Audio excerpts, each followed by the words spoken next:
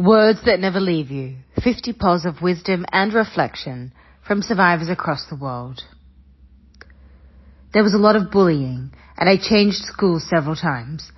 But there were good people too.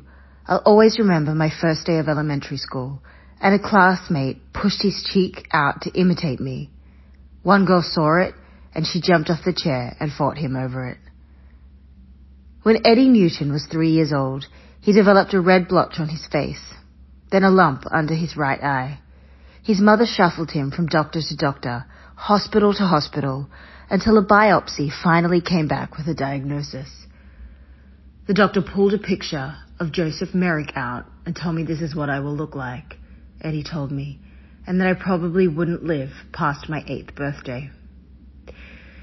Joseph Merrick was the 19th century British man who became the poster child for neurofibromatosis, better known as Elephant Man Syndrome. Almost 50 when we spoke, Eddie had defied the odds and remains one of the oldest to survive such a severe strain of the condition. Still, each day brings a succession of battles to stay alive.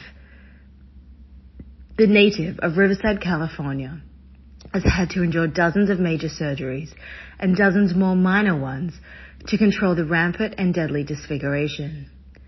When he was 7, a doctor removed a 7.5-pound tumor from his cheek.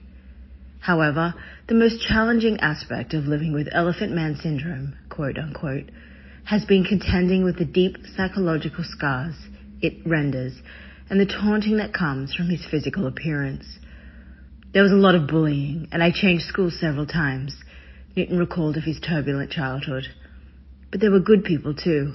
I'll always remember my first day of elementary school, and a classmate pushed his cheek out to imitate me. One girl saw it, and she jumped off the chair and fought him over it. Some of my biggest regrets in life stem from my young childhood and not always standing up for those under a bully's thumb, and perhaps partly why I've sought to resolve some of that protracted guilt later in life working in war zones with human interest work. Thus, if I can instill any quality in my own children, it is always to be a force to defend and support others when you know others are projecting a nasty streak. Furthermore, Eddie's story reminds me that it is never too late to be that line of protection for the less fortunate and most vulnerable in our society. Action on behalf of others, on matters beyond ourselves, need not be large-scale and grandiose. Small steps make a difference.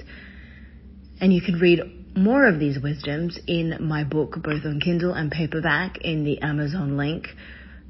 And you can also please subscribe to my Substack because that helps keep independent writing alive. Thank you.